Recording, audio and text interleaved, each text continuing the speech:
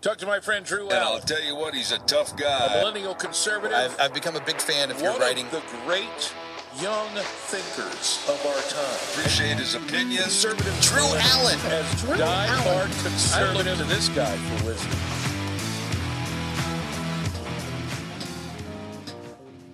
Welcome to the Drew Allen Show. This is your host, Drew Allen, your millennial minister of truth.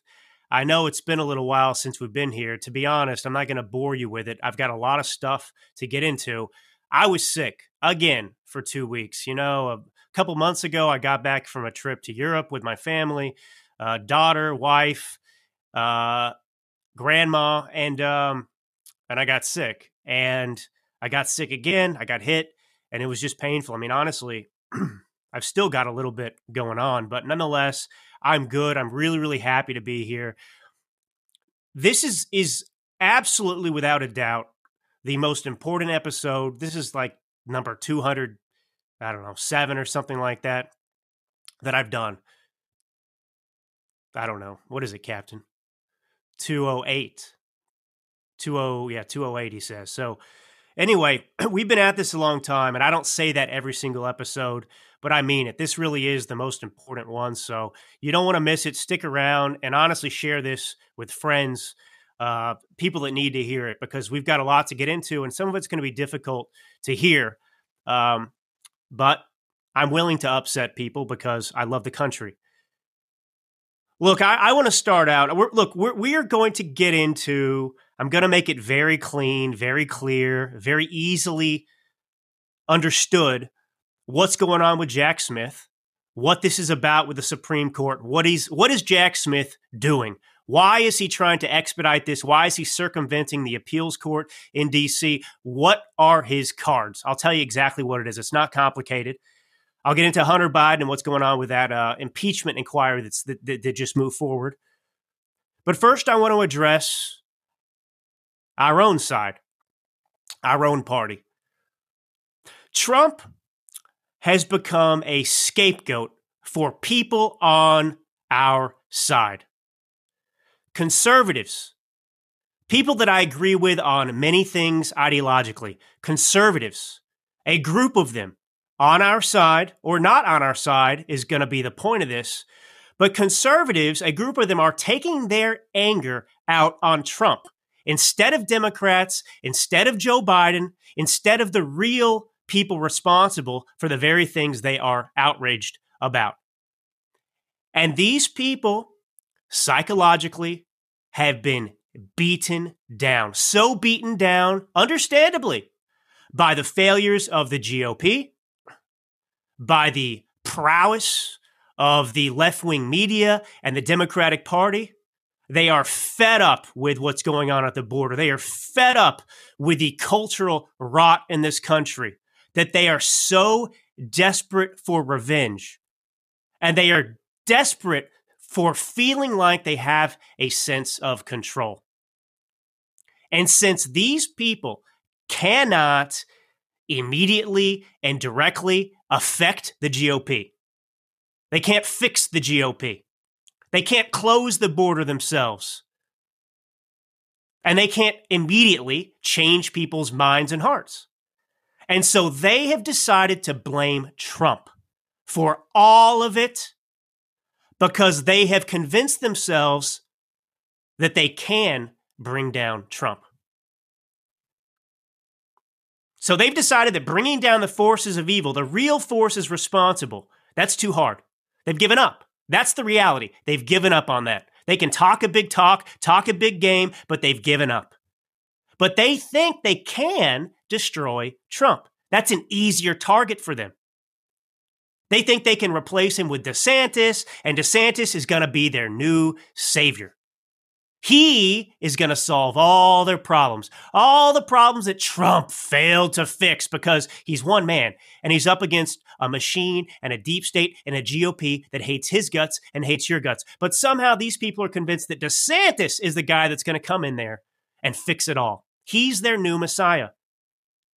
And so a new cult has developed around DeSantis. I know the DeSantis, Trump, that's no. The DeSantis folks and the influencers, this is the real cult.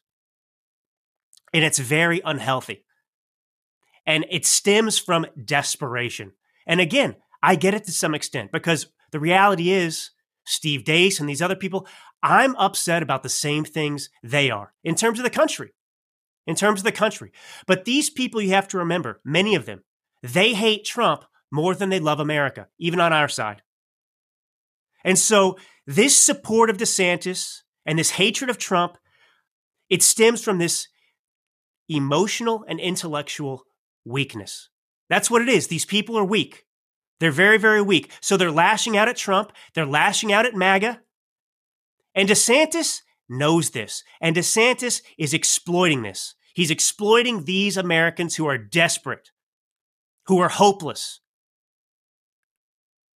And how is he doing it? He's rewriting his own history. He's rewriting Trump's history. And he's leading these people absolutely astray. Trump is going to be the nominee. I don't know how many times like it or not, Trump is going to be the nominee. Accept reality. So what do the DeSantis people come up with? Well, the polls are rigged. Right? The polls that show Trump leading DeSantis, Haley, Ramaswamy, everybody by 50 points. Those are rigged. Those are rigged. And I've got a perfect piece I'll get into in a minute that it's an op-ed in Newsweek, and it perfectly explains this delusion that is overtaking some minds, corrupting their minds. I mean, you have brain rot in people like Steve Deace. And I'll get into it in a minute.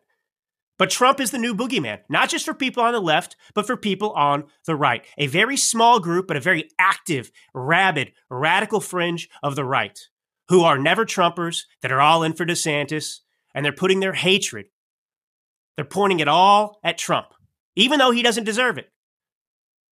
And so they need somebody to blame, and Trump's the person to blame. They hate Trump. Everything that's wrong in this country is Trump's fault. It's not Biden's fault. It's not the left's fault. It's not the media's fault. Trump-Russia collusion, doesn't matter that they engaged in a coup. Quid pro quo, doesn't matter. J6 setup, doesn't matter to these people. The stolen election, they'll even now say that the election wasn't stolen because they hate Trump. So they say Trump has to go. He's the problem. If Trump goes, everything will be okay. And it's delusional. And I want to be clear too. I don't mean this in any kind of hateful way. But this is the thought process of men and women who have been broken.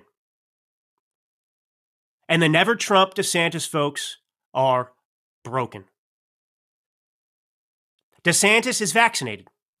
He urged Floridians to get the vaccine. He shut down Florida in 2020. He praised Fauci in 2020. He praised Trump and campaigned for him in 2020.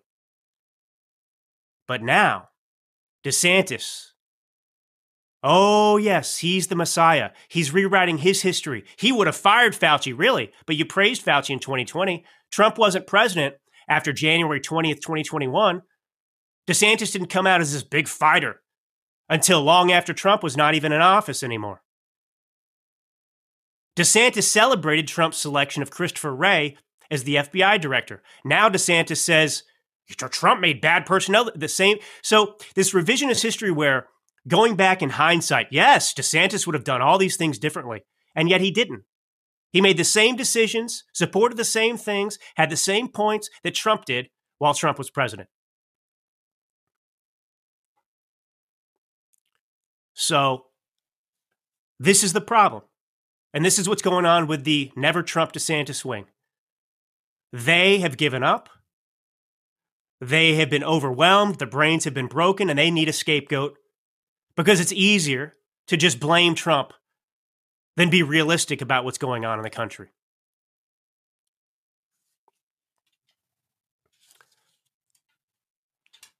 Now, I guess I'll get into this piece from Newsweek for a minute to explain some of this delusion, if you will. I don't know who this person is. Apparently he's some kind of evangelical or something. You notice these evangelicals, Captain, they're coming out of the woodwork. Never heard of him before. But anyway, Dr. Wayne Grudem, he's writing for Newsweek. Why Trump should drop out now. a conservative Republican viewpoint. Firstly, Captain, I'm offended by this because I am a conservative Republican. In fact, I wouldn't even use the word Republican. I would just say I'm conservative. But, here's somebody. This is what they always do too, Captain. It's so disingenuous and disgusting. Like, this guy's opinion speaks for me. Like, this guy's got the right opinion and Drew Allen's got the wrong opinion. Why Trump should drop out now. This is the exact opposite thing that needs to happen. I'm going to get into this in a minute and explain to everyone what needs to happen. And it's not just based on my feeling. It's based on strategy that is born from reality. Before I read this, some pull quotes. The Democratic Party does not want Trump to be president.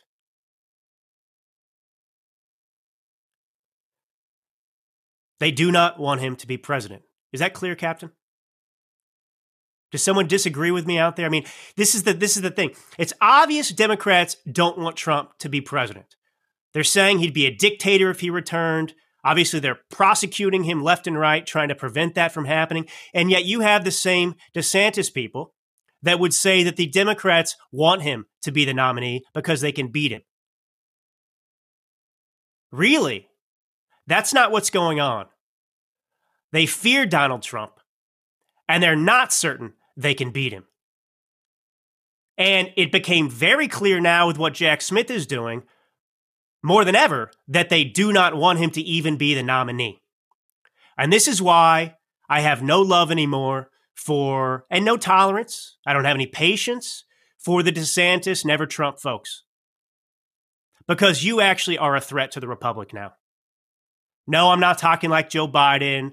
MAGA's the greatest threat, but you don't get it. But I'm hoping you will get it here.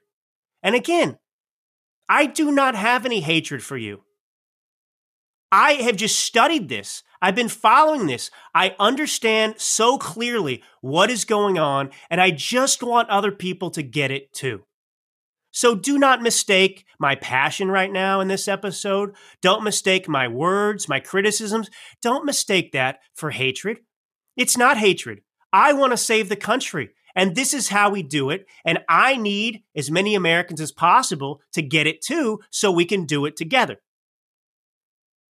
Because Trump's going to be the nominee. All right. So why Trump should drop out now? Now, firstly, every person who ever writes this kind of crap and garbage has to tell you I voted for Donald Trump twice. Oh, yes, they're so legitimate, their opinions, because, they voted for Trump twice. So now they've seen another way. Now, I don't know. I could probably go back and dig up things that this person has said about Trump. He probably hated Trump in the past too, but reluctantly voted for him. And I would hope that he would reluctantly vote for Trump again in 2024. But he says he published several op-ed pieces defending him and his policies. He says he spoke in support of Trump on podcasts and before live audiences. He says he doesn't regret those decisions and remains convinced that given the alternatives, Hillary Clinton and Joe Biden, supporting Trump in 2016 and 2020 was the right choice. So he'll go on and he'll talk about how great Trump was, how great his presidency was. He will give you statistics like I do in my book, America's Last Stand. He'll give you statistics. He'll talk about how actually a Trump administration right now would be beneficial to us. So he basically makes the case for Trump in some ways. And then he follows up with his first zinger.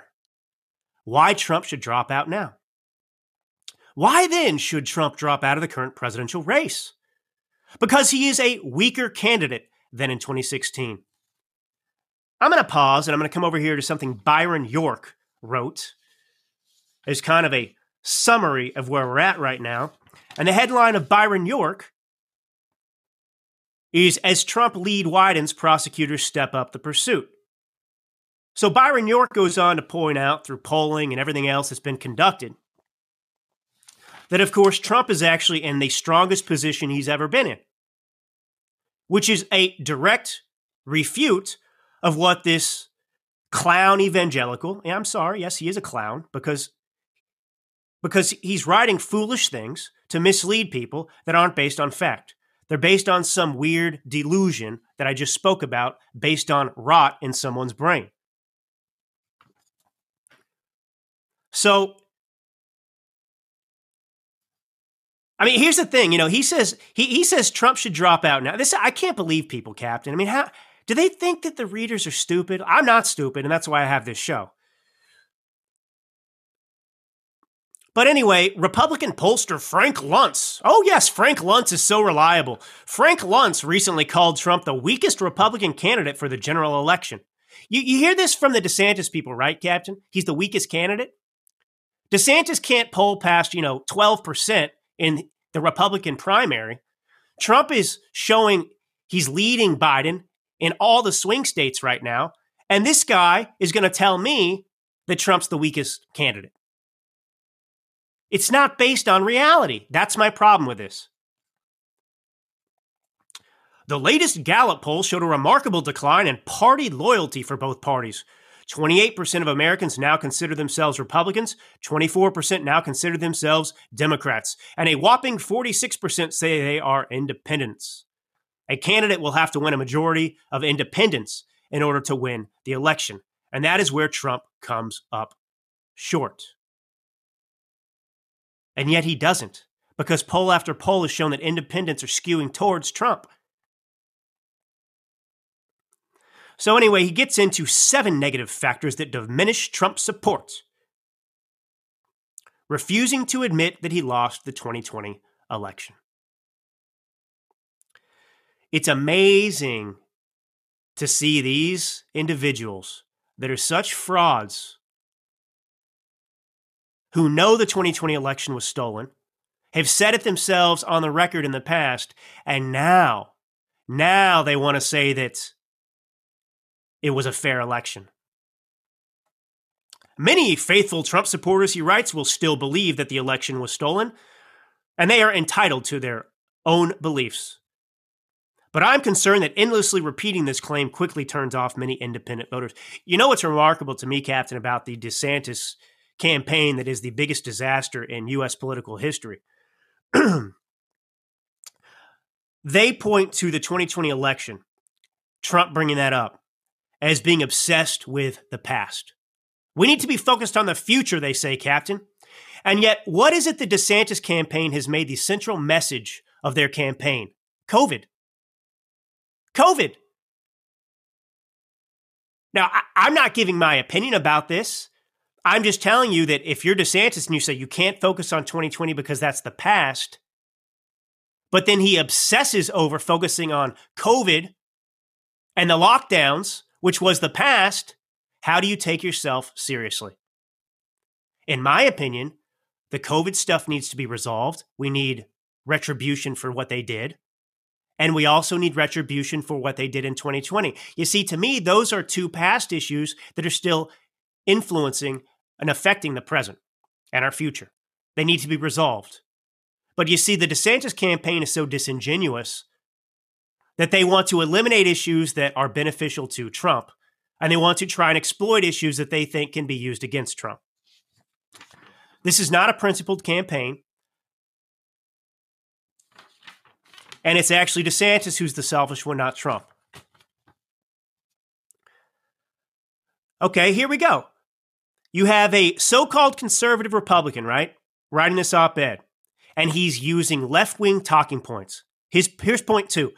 Recklessly refusing to call off the protesters when the demonstration turned violent on January 6th. That is an abject lie. That is something parroted by the partisan J6 committee. Donald Trump did not only tell the protesters to make their voices peacefully heard ahead of their marching over to the rotunda, but he also did go on and tweet it out. And eventually, here's the thing. Nothing Trump could do could ever satiate these losers. So there you go. He is a Lincoln Project spokesperson is what it sounds like to me.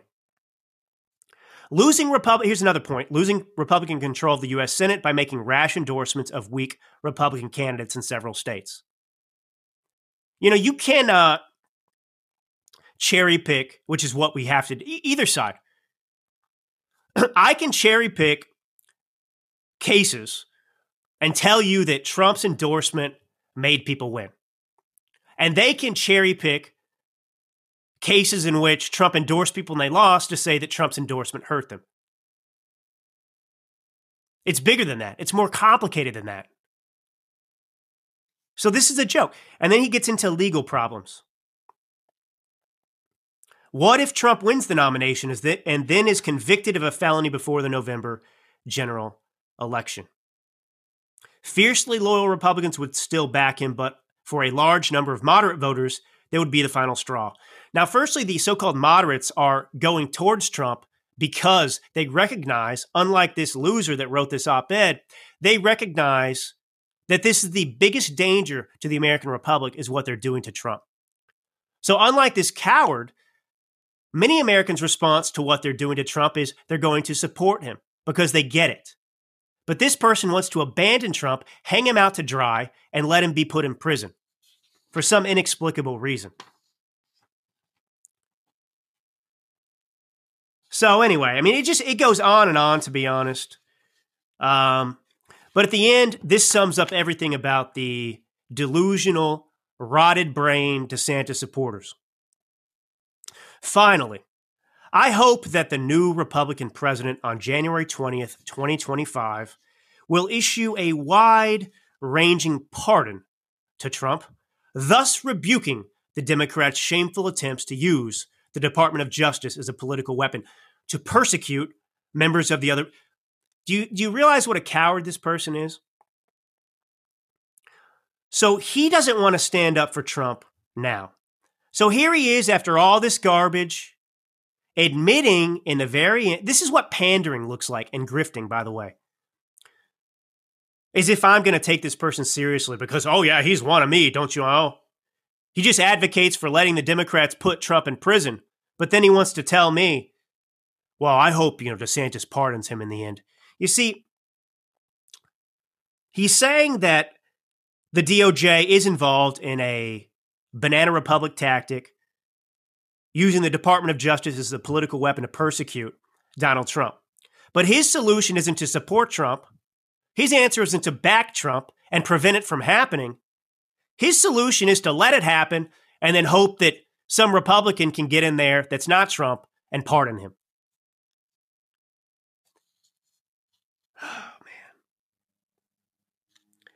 Wayne Grudem, PhD, well, that's good. He doesn't have an EDD like Jill, is a distinguished research professor of theology and biblical studies at Phoenix Seminary. This guy would have abandoned Jesus Christ when the going got tough if he had lived and walked in the era of Jesus. This is the kind of fraud this is. No, I'm not comparing Trump to Jesus. I'm comparing it to the fact that when you encounter hardship and you encounter difficulty, you throw somebody under the bus. And that's what Wayne Grudem wants to do.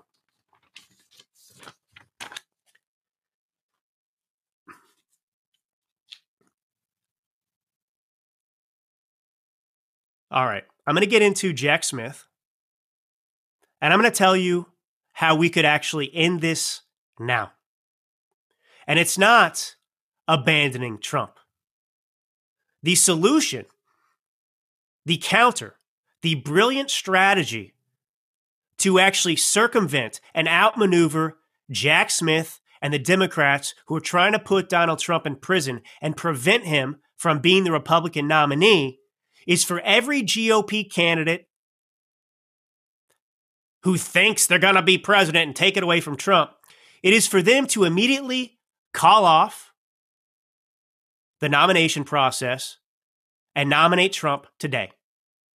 Because everything Jack Smith is doing and the Democrats are doing is aimed at preventing Trump from being the nominee. Their entire strategy right now, it's not just prison for Trump. It's they don't want him to be the Republican nominee. They don't want to face him in the 2024 presidential election. And that's why Jack Smith just went to the Supreme Court and is begging them to get involved and issue an expedient response to his request to allow this March 4th, 2024 trial date to take place. Now, Jack Smith is obsessed with one thing. Jack Smith is obsessed with this March 3rd or 4th, whatever day it is. It's the day before Super Tuesday. The day before 15 or so caucuses throughout states in this country for the GOP nomination. That's the date that Jack Smith wants to start this trial. And by law, if this trial goes forward, this criminal trial, Trump is obligated to sit there in court every single day. The reason he wants this to happen the day before Super Tuesday and get this trial started as fast as possible is because he's hoping that this can persuade people to abandon Trump and go with DeSantis or someone else. That's why they're obsessed with this. Now, if we just made Trump our nominee right now, the left would blow a gasket. They would not know what to do because you have to understand the left doesn't want Trump to be president. How do you prevent him from being president? Well, the easiest way is to prevent him from even being named the nominee. So all of this is aimed at interfering not just in the 2024 presidential election, but interfering in our own primary. And DeSantis and Haley in particular, but mainly DeSantis, they are hoping to what? They're making the same arguments. They are trying to replace Trump. They're trying to take the nomination away from Trump, saying he can't win if he's convicted. He can't win because of this and that. But really, he can. And really, we would disrupt and destroy the left's game in many ways. And we would empower ourselves and run roughshod over them if we would actually think like they do, get in their minds, like I'm doing right now, and just make Trump the nominee now. They would lose their freaking minds. DeSantis needs to drop out. Haley needs to drop out. Ramaswamy, whatever. But they all need to drop out, and they all need to say, we understand what you're doing. We're not going to allow this to go forward. Trump is the nominee. We offer our full support of Trump. We're backing him, and we will defeat you in 2024. And if they did that, oh my goodness, Captain, to see the reaction from the left, it would be a beautiful thing. But we don't have courageous people on the right. We have a bunch of self-serving, grifting losers who care nothing actually about the country. They care about themselves, and that includes DeSantis. Now, don't take my word for what the left's motivations are right now. I'll read you a couple of articles here from the New York Times and the left-wing Guardian in the UK.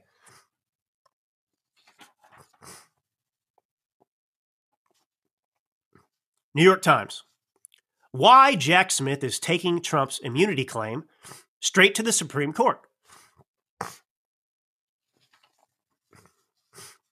While the lawyers obviously hoped to win the appeal, they also had another goal: to drag out the process for as long as possible and postpone a trial on the election interference charges. It was that delay strategy that appeared to underlie Mr. Smith's second request to the Supreme Court. He asked the justices not only to rule on the immunity issue before the lower appeals court did, but also to do so on an expedited basis. I think I need to stop there for a second. I've got some mucus building up, but whatever, I'm sorry to share. You've been with me a long time, whatever, we're family. That's what's going on. It's really a pain. Try doing an hour show and you want to blow your nose and you can't. It's like torture. There, I mustered a cough. That's all. I won't put you through any more than that. So I think people need to understand what's at play here. And I'm going to give you a crap sandwich in a minute because there's good news and there's bad news. You put good news, the bad news, the good news, right? You put the crap sandwich, you sandwich it between some good news.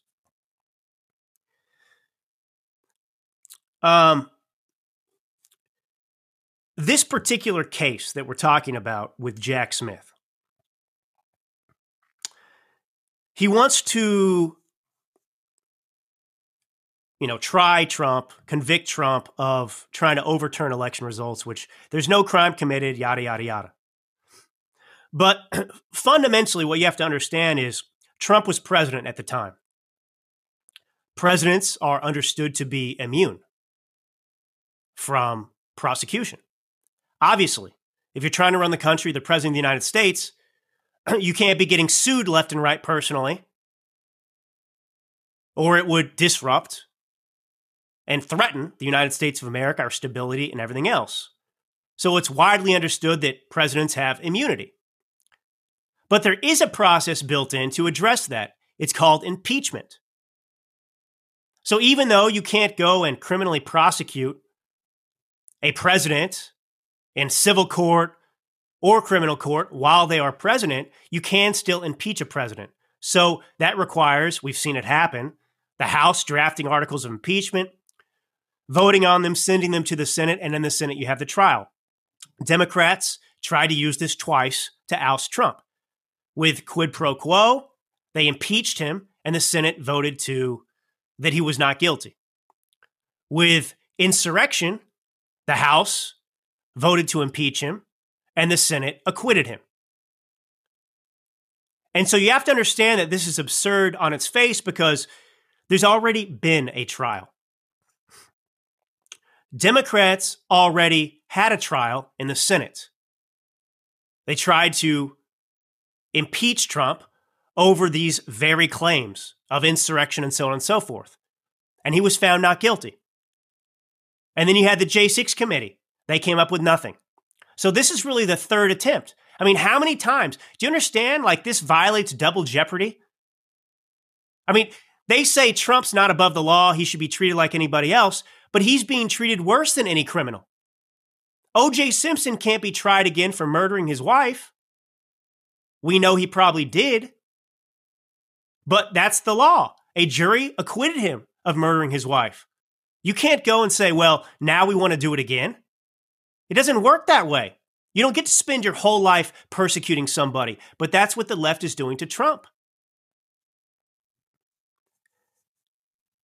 And so now, at the root of this is a constitutional crisis. Because Jack Smith and the Democrats, they want to prosecute Trump for things he did while he was in office, now that he's not in office. So basically, you're immune while you're president, but as soon as you're not president, well, you can be convicted, persecuted, prosecuted for anything they couldn't get you on while you were president. Logically, you know this is wrong. If the point is to insulate a president and prevent him from being the target of political prosecution and interruption of our political process while he's in office via immunity, then obviously it stands that it's also not permissible to just do it as soon as they step out of the Oval Office. And if this is going to be the precedent, well, we should be digging up what Obama did and criminally prosecuting him for anything he did while he was in office. Same thing for any president. Let's just go down the line. You didn't like something they did while they were president? Well, now they're not president, and you're going to spend your life. You just served as the president of the United States, serving your country, and now, because you represent the opposite political party, now the other side is going to spend the rest of their time, and you're going to spend the rest of your life in courtrooms because we're going to prosecute you for everything we didn't like during your presidency. That's what this amounts to. Is that clear?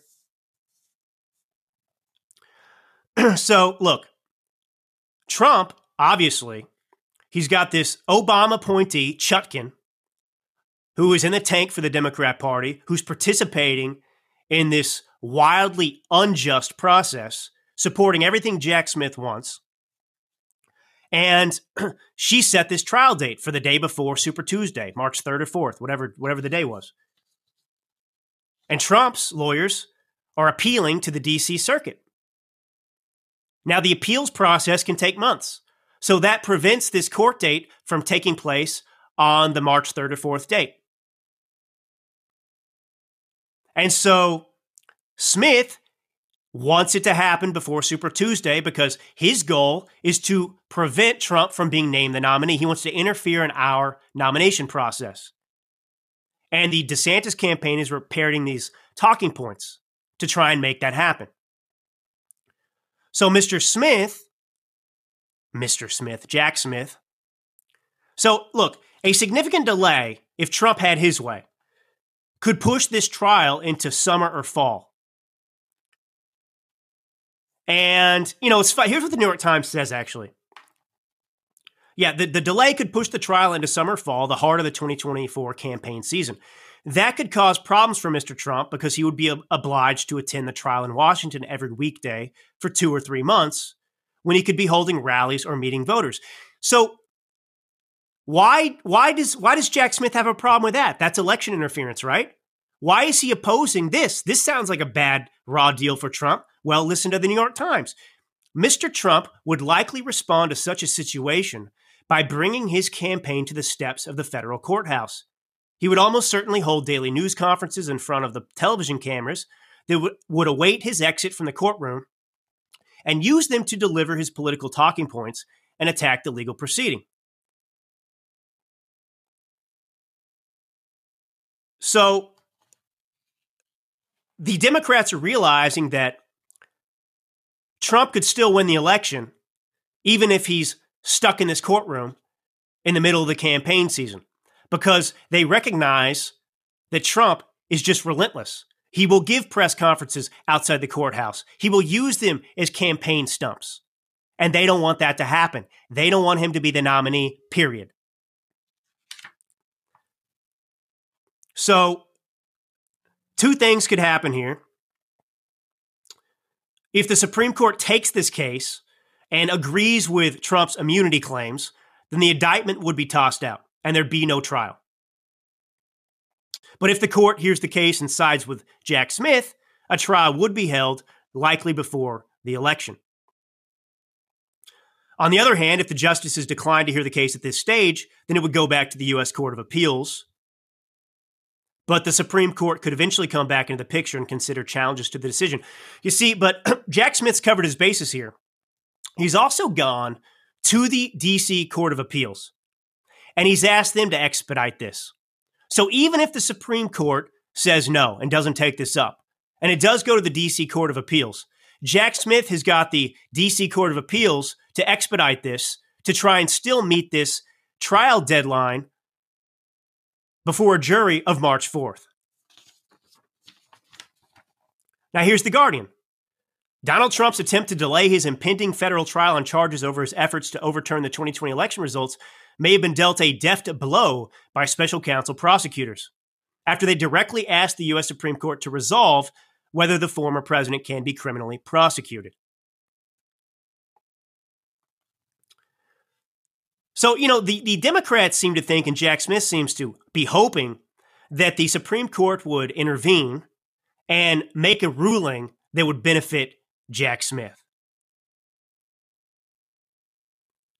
So, they're telling you what the strategy is here. Even if the case did go to trial before November, Trump's preference would have been for the trial to take place as close as possible to the election because it would have given his 2024 campaign ammunition.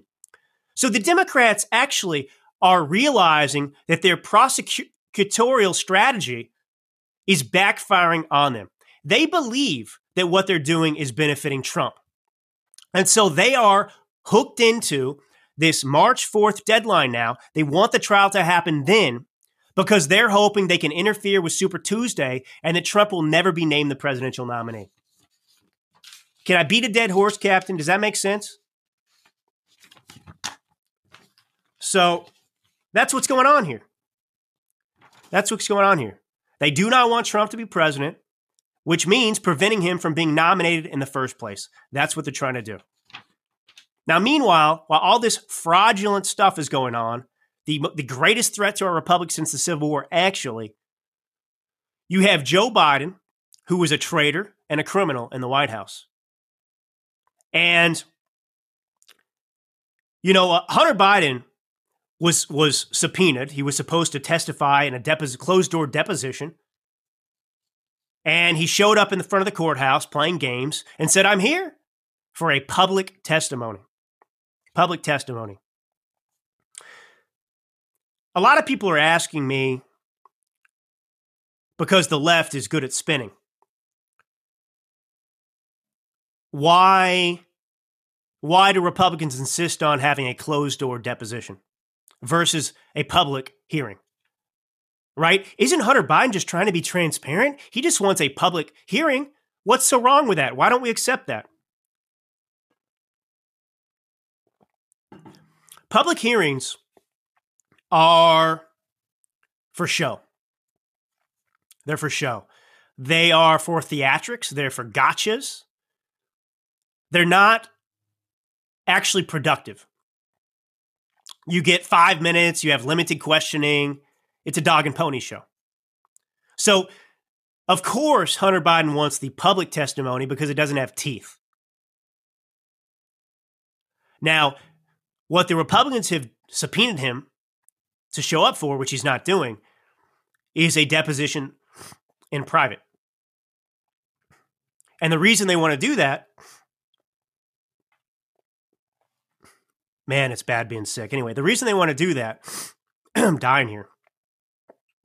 The reason they want to do that is because in that situation, you can actually hold Hunter Biden accountable. One, there's a lot of sensitive information, but you get an hour at a time to question Hunter Biden. So what do you want if you have a case against somebody? What do you want if you're trying to build a case? Do you want 5 minutes in front of public cameras? That's a joke? Or do you want an hour, 2 hours, 3 hours to ask these questions? Obviously, the closed door deposition for the prosecution, I mean, I'm using that word loosely, that's what you want. The public hearing benefits Hunter Biden because it's fake. It's fake. It's, the media can twist it, sound bites, everything else. But behind closed doors, look, and they would release the transcripts. We've seen them do this before with other things. So that's what's going on here. But I mean, I got to play a couple clips for you. Cue up cut one, Captain. This is Hunter Biden. I got 2 clips of him. Here's the first clip of Hunter Biden gaslighting the American people about what's going on with him. Go ahead and play the cut, Captain. There is no fairness or decency in what these Republicans are doing. They have lied over and over about every aspect of my personal and professional life. So much so that their lies have become the false facts believed by too many people. They have no shame. These same committee chairmen have engaged in unprecedented political interference in what would have already been a 5-year investigation of me. I am here to testify at a public hearing today to answer any of the committee's legitimate questions. All right, well, there you go, being gaslit by him. He's the victim, don't you know? Cue up cut 2. I want you to hear this. This is him playing the victim card. I mean, it just makes you sick to your stomach, Captain. But go ahead and play cut 2. Attacked my wife, my children, my family, and my friends. They have ridiculed my struggle with addiction. They have belittled my recovery. And they have tried to dehumanize me, all to embarrass and damage my father, who has devoted his entire public life to service. For 6 years, I have been the target of the unrelenting Trump attack machine. I mean, so pathetic. This is one of the biggest scumbags on the planet who lives a life of luxury, who expects to be treated differently and protected, and he has been, and he's just repeating a bunch of lies, but woe is me. Meanwhile, you have Trump and his family being unjustly targeted and persecuted for nearly a decade now, and Hunter Biden here, who's committed real crimes, actual crimes, is complaining that he's being targeted. And, there's a great piece that was written over at the New York Post by Jonathan, I think this one's Jonathan Turley. He gets into some of this because if you're paying attention to the media right now, they are coming up with, there's a few talking points that kind of mimic and mirror what Hunter Biden's saying there, right? They're targeting him because he's the son's president. This is a political thing and so on and so forth. Well, Turley really gets into some of these things. We have abundant evidence now that not only did Joe Biden, of course, know about his son's foreign business dealings, which Joe Biden still lies about to this day, but you actually do have actual evidence from bank accounts showing that Biden also received money directly.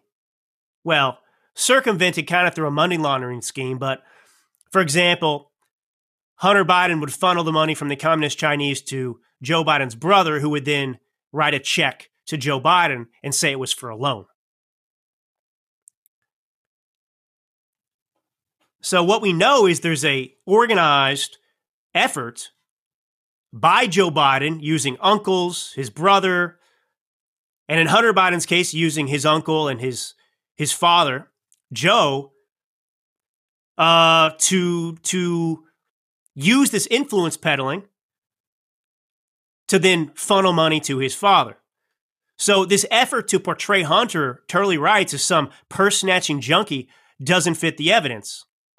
He's been flying around the world to meet with these corrupt individuals, securing millions of dollars. It's not that he's got a cocaine addiction that he's just trying to feed. And this guy is a grown man, Captain. They talk about Hunter Biden like he's a minor. He's not. He did all these things as an adult. It's fair game. So here's some of the myths that you're hearing from the left. It's all about Hunter's truck. Now, I've got to admit, when Comer and the others kind of came up and pointed this out, I mean, this is evidence of the corruption we're talking about. But I knew the left was going to minimize this because of the amount of the payments. And then the left, in many ways, won the argument on this just because they're so loud and obnoxious. But the House Oversight Committee, you may remember, they released evidence showing payments to the president out of Hunter's business accounts. And the committee was using these payments to show that the business accounts were being used for personal payments. And so you had this intermingling of funds. And the Democrats and the media, as Turley points out, latched onto payments where Hunter was allegedly paying back loans to help pay for his truck. So they spun this, oh, this is about a father's love, not anything impeachable. Well, he points out that this is a cynical effort to focus on a few $1,000s while ignoring the millions the committees detailed in months of investigation. So we know that millions of dollars have poured into Hunter Biden bank accounts, and then millions have also been funneled into the accounts of Joe Biden. But when they came out and pointed out this truck business, which the point of it was to show there was intermingling, it wasn't private, it came from a business account. Joe Biden saying he didn't know about his son's foreign business dealings, and lo and behold, you have Hunter Biden paying him directly from one of these business accounts. But the left said, oh, it's a truck payment. And the truck payments are just a handful of dozens of transfers from these accounts to Hunter. And, anyway, I'll just get into a couple more. Joe Biden did not benefit from the influence peddling. Well, we know that that's not true. We know that, the left's last line of defense, they were arguing that while millions may have been sent to Biden family members, right, in this raw influence peddling, well, there's no evidence Joe received or benefited from the money. And that's not true. We have actual evidence that shows that payments were not just made to children and other family members, but also to Biden himself. So anyway, I mean, this is just unbelievable this is going on. And you have people on our side that just want to throw up their hands and say, let's ditch Trump. Let's ditch Trump. I want to point out something else. I want to play some clips in a second of Vivek Ramaswamy. He just wrecks Abby Phillip of CNN at this town hall. But so the Dow Jones reached a new high. I don't know if it was 36,000 or a little around there. And the Democrats, of course, are suggesting that the Biden economy is booming. This is evidence that the Biden economy is just soaring. It's roaring, baby. We've never had it better before. And we know that's not true, given inflation and everything else. So it's true that Dow Jones set a new high, but you have to put this in proper context. So actually, I need to see, Captain. I actually tweeted something out, X'd something out about this. So look, when Trump entered office, the Dow Jones was 19,827.25. So it was under 20,000, right? Even despite the shutdown of the economy, which did devastate the Dow Jones briefly, despite that shutdown, the Dow still reached a then high of 31,223.78 before Trump left office. I think that was on January 14th, 2021. So you have the Dow increasing by roughly 11,000 points under Trump, even despite the lockdown of the economy. Now, Biden is celebrating the Dow reaching a new high of 37,000. That's a pathetic performance. You understand that there's nothing to celebrate as it pertains to the great Biden recession? We went from 19,800 to 31,200 under Trump, even with the shutdown. And under Biden, we've only gone up maybe 6,000, but we did 11,000 under Trump. I mean, people have got to get perspective. I mean, these people will just take you for everything you have, the Democrat Party will.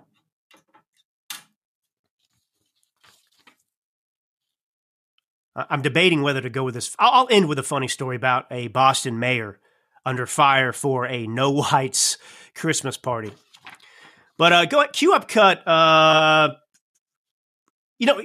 was going to do. Let's just do it because I gave it to you. I want you to hear Jim Jordan. He has a nice rebuttal to what Hunter Biden said the other day and these lies from the left. Go ahead and play this cut. Here's Jim Jordan talking about Hunter Biden. When he voted on contempt, said that his father had no involvement in his business dealings, period. How do you respond? That's not what Devin Archer said. There was telephone, phone calls, meetings, dinners, you name it. We know what happened with Burisma in Ukraine in that December 4th through December 9th timeframe, where Joe Biden goes and leverages conditions that American tax money on the firing of the prosecutor who was looking in to the executives of the very company Hunter Biden was on the board of. We know those facts. Remember, Joe Biden said he never met with any of these people or talked to any of these people. That was the narrative before we began this investigation. Now we know he met with and talked to every single one of them. So the president hasn't been honest about his associations with these people who have been wiring millions and millions of dollars to Hunter Biden. This is one of the most infuriating things to me still. Speaking of kind of double standards or no standards whatsoever, Joe Biden in 2020 on the campaign trail, even during debates, lied and said he never talked to his son about his foreign business dealings, that he didn't even have any knowledge about them. And to this day, Captain, it is now almost 2024.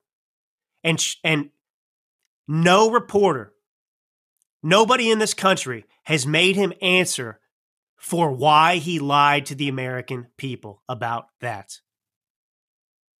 How can you get away with this in this country that's supposed to have an open, free press?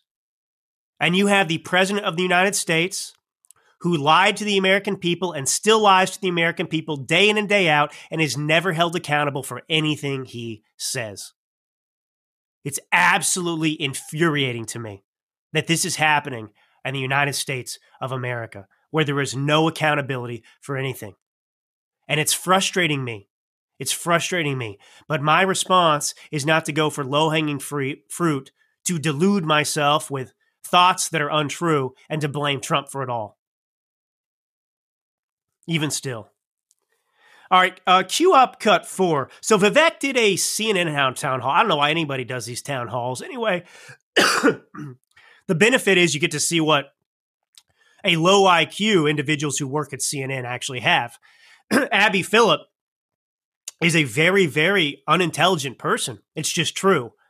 I mean, CNN doesn't have anybody that actually has a brain. That's understandable. It's CNN. They have no ratings. They have no brains. They have no talented hosts. But they have Abby Phillip, and she is a typical spokesperson for the deep state.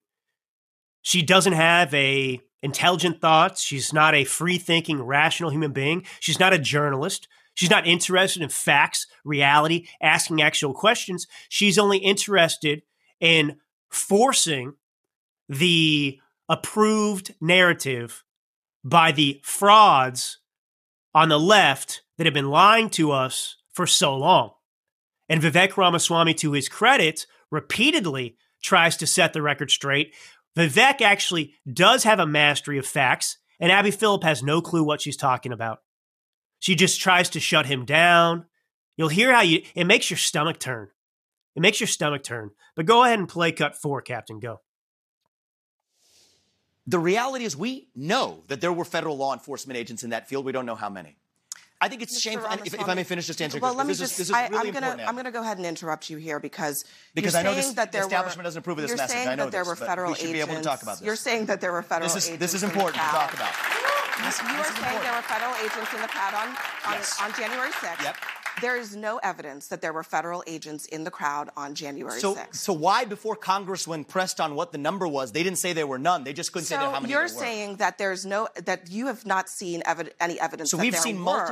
We've seen multiple informants suggesting that there were. We know people were FBI informants who were asked to Is there any evidence? May I just finish this and you can come back and question me? Let me clarify. I know it's very uncomfortable for you. I'm going to clarify my question. I know this is an uncomfortable issue for many people, but we have to do the truth here. I'm going to clarify my question because I want to make sure that you understand what I'm asking. I understand this deeply. And I told you. She just gets wrecked.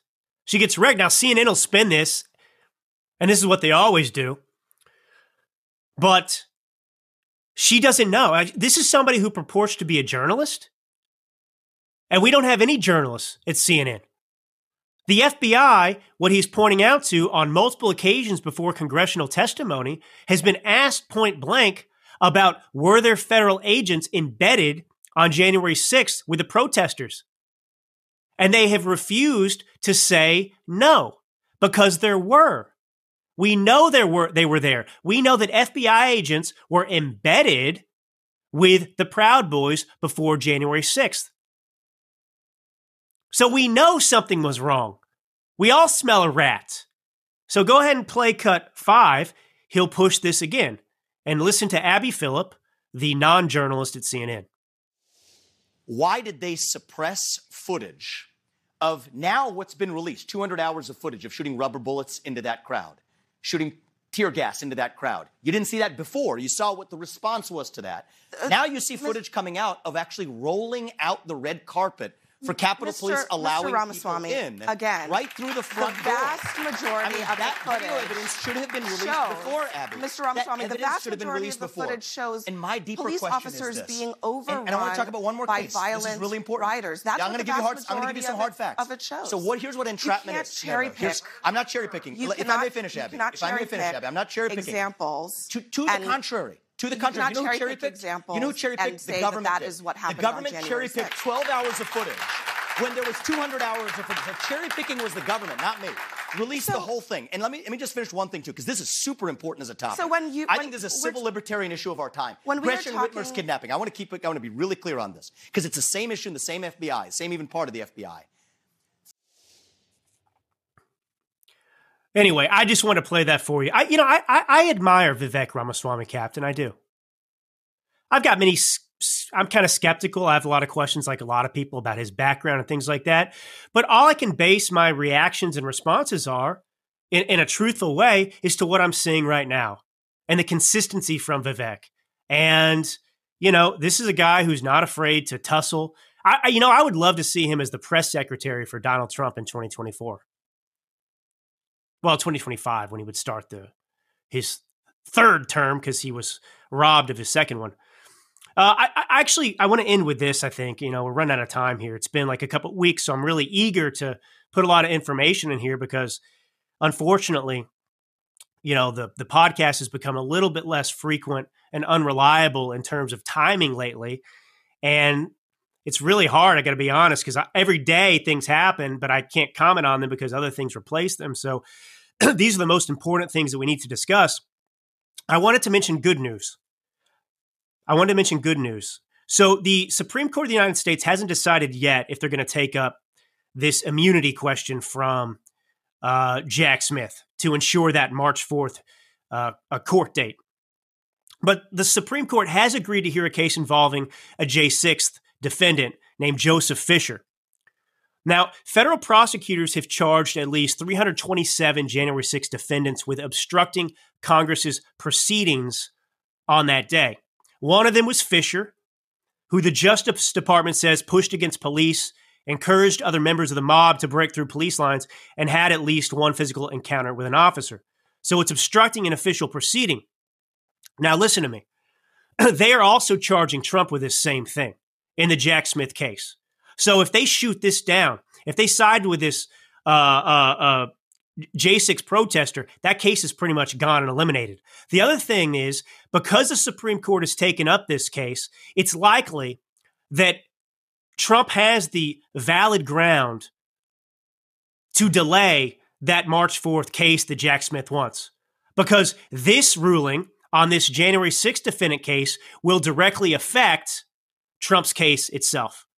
So it doesn't make sense for that date to stick. So I think that this is ruining the Democrats' plan. But anyway, this is one of the charges against Trump. Now, this provision that they're using was enacted in 2002 as part of the Sarbanes-Oxley Act, which was a bill passed in the aftermath of Enron. So after the Enron accounting scandal,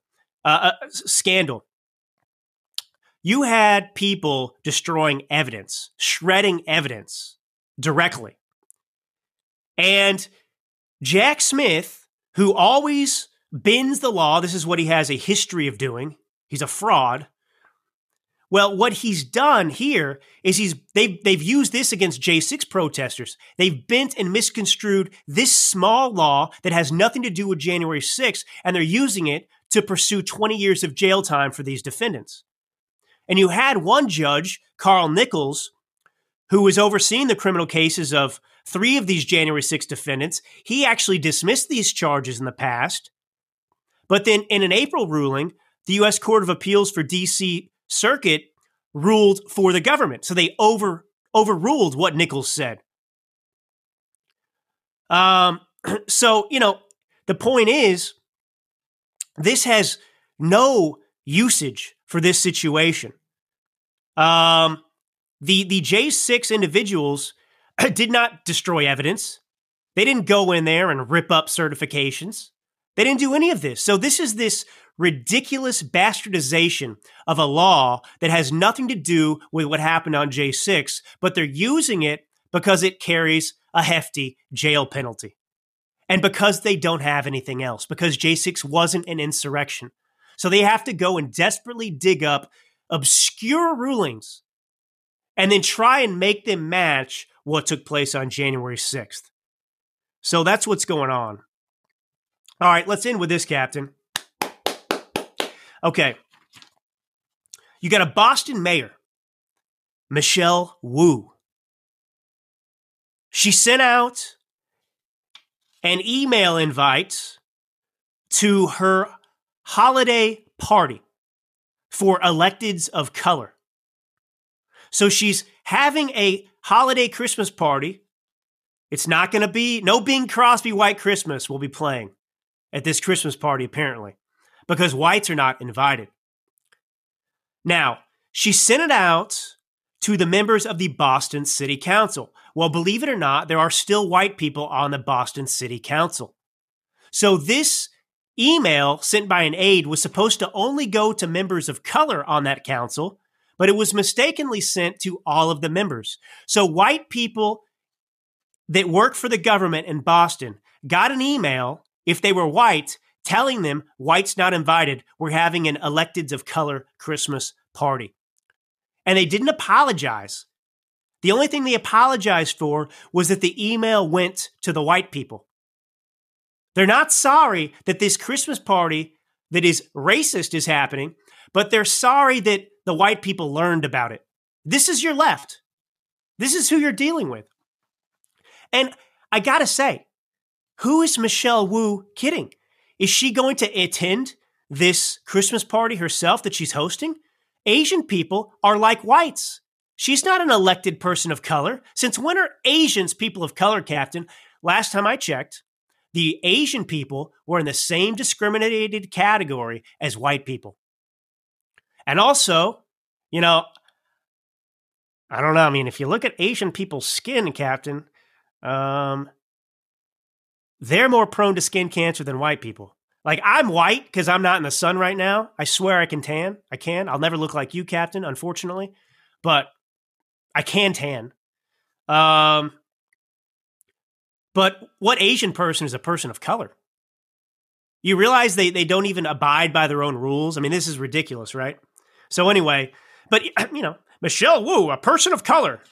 How about that? What color is she? She's Snow White. What? Not no whites allowed. I thought. You know, it's like you're supposed to have a you know, you test someone's what is it? Melanin. You got to test their melanin before they can enter the door. You know, if you reach a certain level. Anyway, so that's going on. There's your Democrats. Not racist at all. Just having people of color at Christmas parties where white people aren't allowed. So anyway, all right. It's been great being with you, honestly. Thank you for being here. Share this episode with people. If you haven't got my book yet, pick up my book, America's Last Stand. Will you vote to save or destroy America in 2024?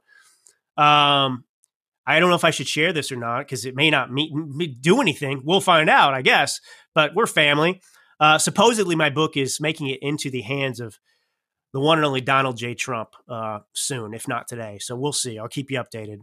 But anyway, whatever. It's a book to persuade people that he is going to be the nominee and we've got to elect him. So God bless you all. And until next time.